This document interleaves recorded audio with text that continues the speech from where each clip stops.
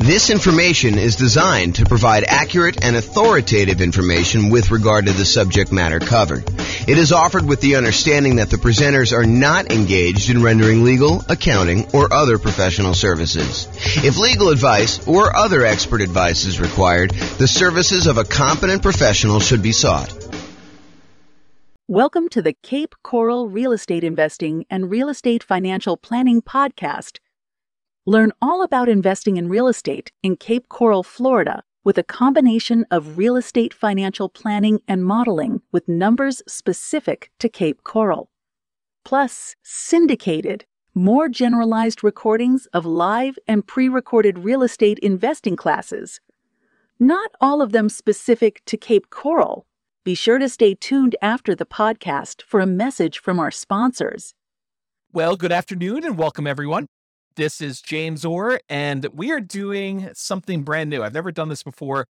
I've been watching these reaction videos where we have musicians listen to bands for the first time, and we get their kind of like natural, unscripted reaction to hearing some of these epic songs.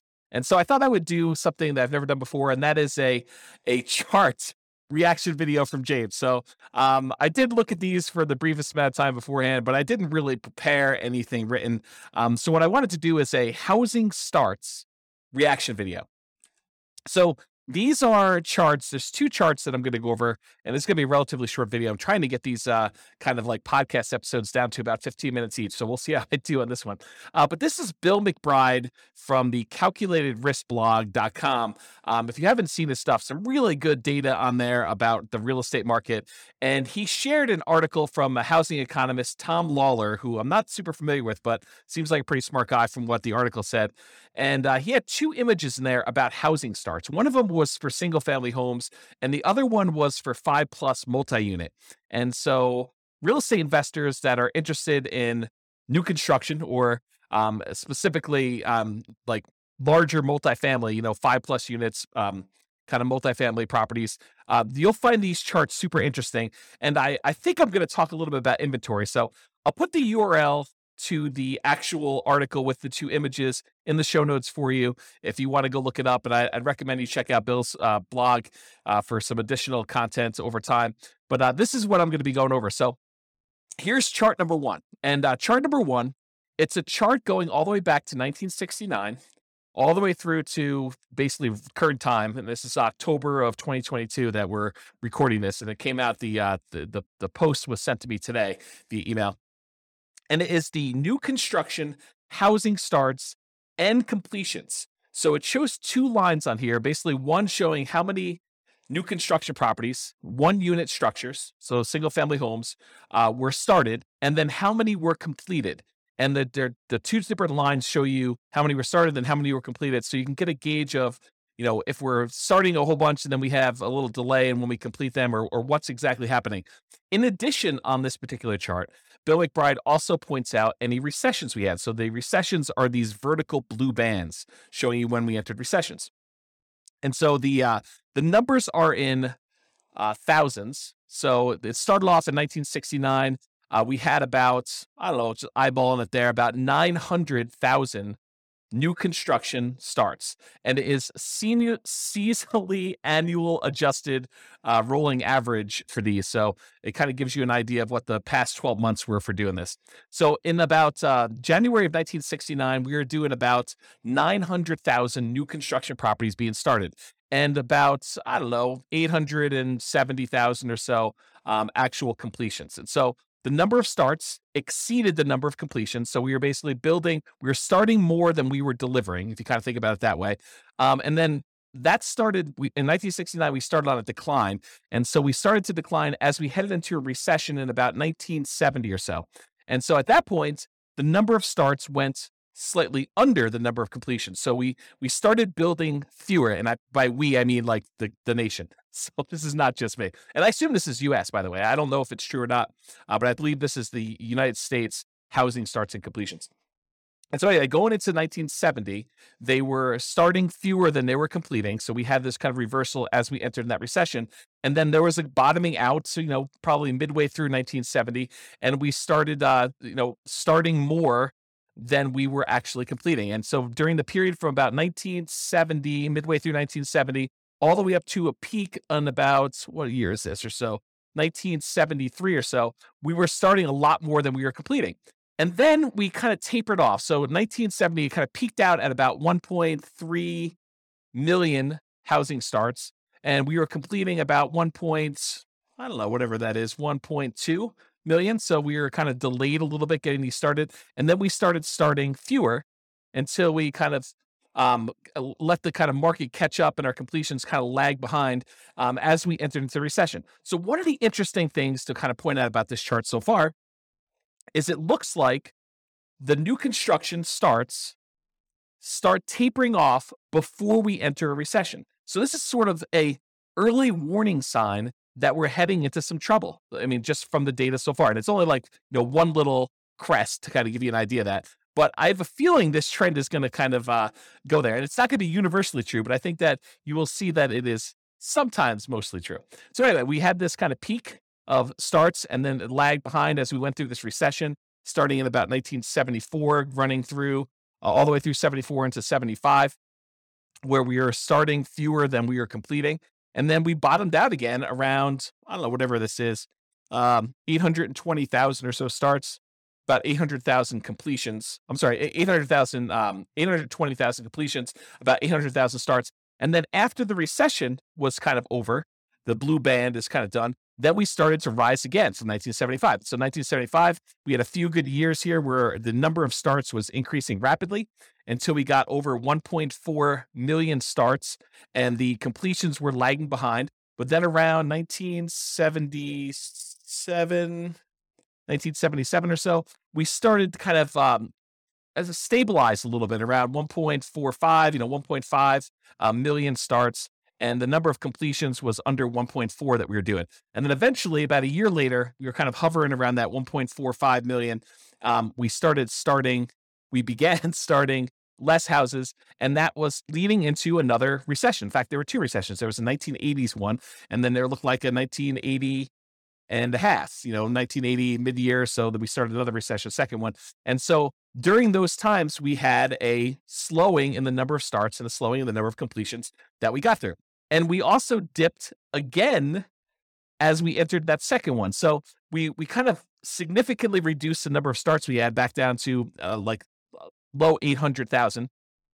But then we jumped back up a little bit right before the recession to about, almost 900,000. But then we dove back down significantly as we entered in the second recession, about 1981 and a half, all the way down to 600,000 starts. So 600,000 starts was pretty low for the time, for looking back historically. We don't get lower than that again until we get to 2008.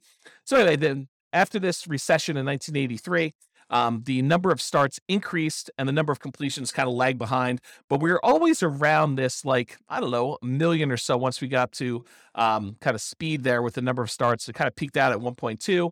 And then we had another recession in the 1990 mid-year or so, and we did kind of start coming down. This was a slower decline than we'd seen in the previous two. So we kind of started not building as much in 1987, and it slowly declined all the way through the end of that recession after 1991. And then from 1991, we were doing about 800,000 starts at about that point. And then from about 800,000 starts all the way up, it kind of grew. There was a little bit of a pullback in 1994, a little bit of a pullback again in 1996, a little bit of pullback in 2000, but we were always above this 1 million starts mark going to there. And we eventually peaked out in about 2006 or so, where we had about 1.7 million housing starts. Now, remember, this is 2007, right before we had this big real estate market crash. And some would argue that, there were signs of stuff going on there, but the builders were aware. I mean, they knew what was going on. They started doing less starts with their housing. And we saw a significant, precipitous drop from the about 1.7 million housing starts through the recession in 2008, 2009, where it bottomed out at about low 400,000. So we went from producing about 1.7 million to about 400,000 new construction starts. Now, at this point, I want to pause. And I want to tell you that if you just eyeball it, I haven't done any math on this, but if you just eyeball it, it looks like the average. There are definitely times significantly above, there are definitely times significantly below, but the average number of housing starts is about 1 million. Sometimes it's as low as, the 400,000 that we just kind of talked about, 600,000 back in 1982. But it's been as high as, 1.45. It's been as high, and that was in 1978, or as high as 1.7 million back in 2006. But overall, we've kind of hovered around this 1 million housing kind of points. And remember, this is going all the way back to 1970. Was the population of the United States lower or higher than it is now? It was lower. And so one might expect, a reasonable assumption might be that with an increasing population, we might need to build more housing, kind of replace the old stock that's being demolished or kind of getting removed from the circulation there, and also an increasing population there. So for a period of time, going from whatever this is, 2010, all the way through to about 2021. So about 11 years or so, we were significantly below that 1 million per year mark. So we were producing, new construction was starting less than 1 million houses. So we had a net shortage of properties that we were starting at that point. So if you think about this, we were building fewer than we needed for the last decade or so.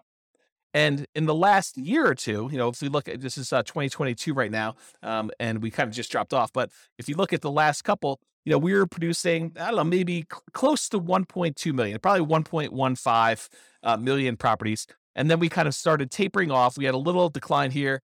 I think this must have been kind of COVID happening here. And then we kind of bumped back up, maybe some supply chain issues and things of that nature. But we've noticed the last, whatever time period this is, maybe half year or so, we've seen a drop off in the number of houses being started. And we were going from about 1.15 million to the last data point on here, which looks like toward the end of the year. So probably right about now, is probably about 1.1 million. And the number of completions is lagging behind.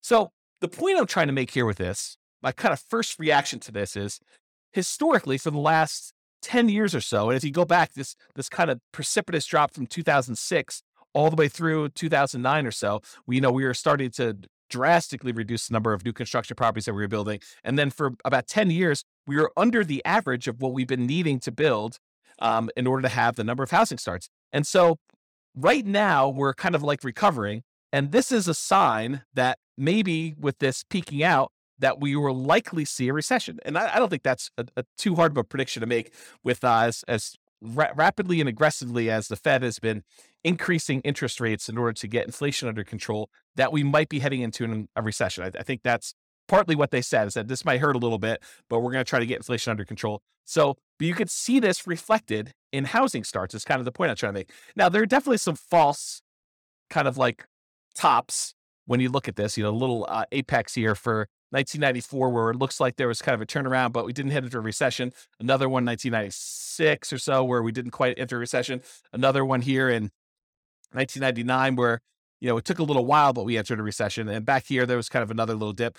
But overall, I would say there tends to be a pattern that when new construction starts to crest, where we're not doing as many starts anymore, and we start producing less new houses than we did before, that is a early warning sign that we are heading into recession. I don't know if this is universally true. I'm just interpreting the map. This is my reaction to it.